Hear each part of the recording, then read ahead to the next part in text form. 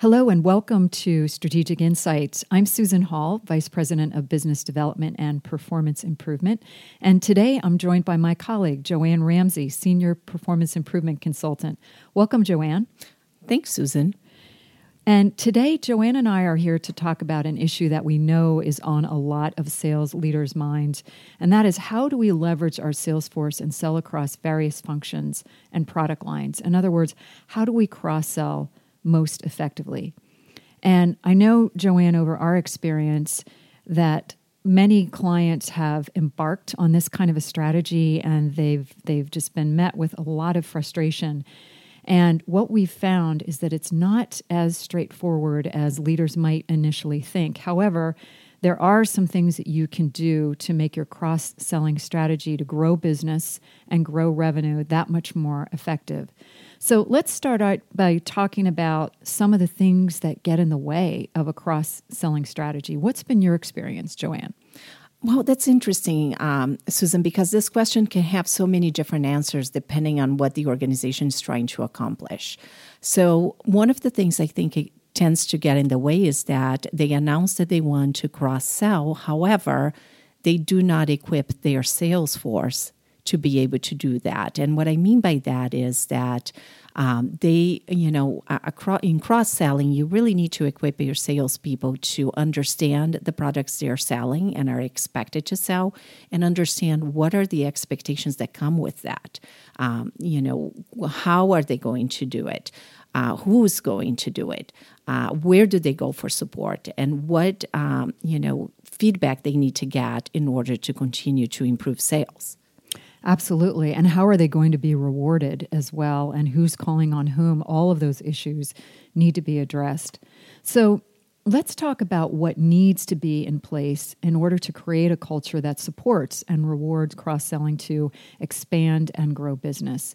And we've found in our experience of consulting with high-performing sales organizations that it really comes down to four things, and they all start with an S, and that's: do we have the right strategy in place?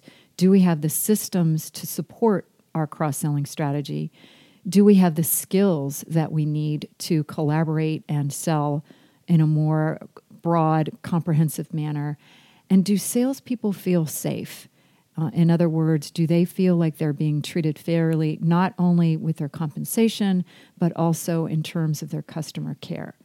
So, Joanne, can you talk a little bit about the first S, and that's having a clear cross-selling strategy in place?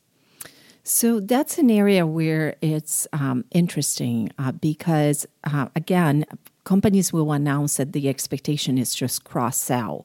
So it's really important to put a well-thought-out strategy in place, because when they don't, what we find is that management announces the expectation of cross-selling, but the salespeople are not doing it, correct? So what ended up happening is you have management that starts growing frustrated with their salespeople because the salespeople does not understand how to go about implementing the expectation that was set for. So I think the critical success factor here is that when you are considering cross-selling, you put a strategy in place that goes beyond just announcing that now everybody's expected to cross-sell, that you look at it and you really think about the questions such as, what products do we need to expand sales in?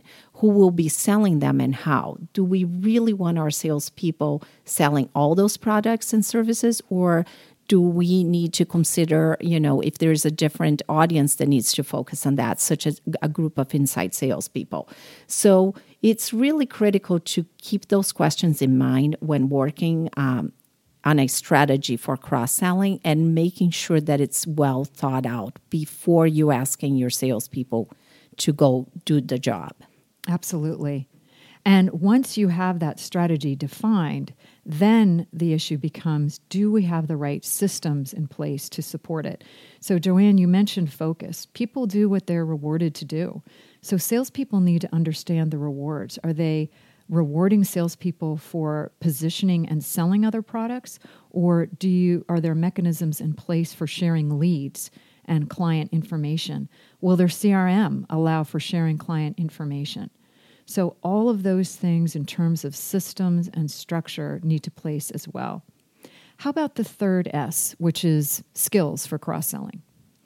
Susan, that is such a great point, because a lot of times what we find is that, that is not, it's overlooked. So I think it's important to consider that once the strategy and structure are in place, management needs to look at what skills are necessary to give our salespeople in order to help them sell what we're expecting. So for instance, if they're used to selling a blue widget and they're used to selling product, typically they go about asking very few questions and they plug in that blue widget. And I think it's really looking at it and helping salespeople understand that there is a broader context that now that they need to consider and think about it, because they're going from selling a product to a broader offering of potentially solutions, aftermarket parts and services, or even adding value in terms of the customer service that they will bring in. So it's really critical to provide them with skills that help them understand how to do the job at that level and really develop a broader perspective in understanding their clients' issues, their wants, their expectations, in order to bring in a full spectrum of solutions that are broader than what they are used to. Right. And really a wider net, if you will. Good point. So we've talked about strategy, systems, and skills. The fourth is just as important, but quite frankly, I think this one gets neglected the most and is probably one of the biggest derailers for a cross-selling strategy, and that's the issue of safety. And what we mean by that is, do salespeople trust that by positioning their products and services across the organizations, their clients will be treated fairly? Most salespeople are pretty protective about their clients. And it's not just a compensation issue, it's also a customer care and attention issue. So, for example, what happens when you have two salespeople from your company calling on the same account? Who gets the commission or bonus? And also, what does that look like to the client? Is it confusing or is it seamless? So cross-selling often gets derailed when salespeople bump up against each other's boundaries or swim lanes. So when we work with our clients to help them define their cross-selling strategy and systems and answer these questions we've been asking today, we also really focus on helping them communicate and collaborate internally so that they know how they're going to, play nicely in the sandbox, if you will, and how they're going to deal with those gray areas that you mentioned. Yeah. And this way, they're ultimately going to get better results with customers. Yes, and it's also important to build engagement from various functions. I think sometimes that also gets forgotten. Mm-hmm. When we work with clients, we often bring various teams together and help them align and set up the rules of who will do what and who will work with whom. We call them the operating principles. So they have a process for dealing with the gray areas. We want to make sure that everybody understands where the support will come from and where they can go if they have questions. Great. So in summary, cross-selling is not as easy as leaders might first think, but it can work very effectively to grow business if you address these four issues. One is strategy. Do we have a good comprehensive strategy, and are we aligned on who is selling what? Are we considering our cross-selling strategy to be leads, or do we want the same salespeople selling multiple products?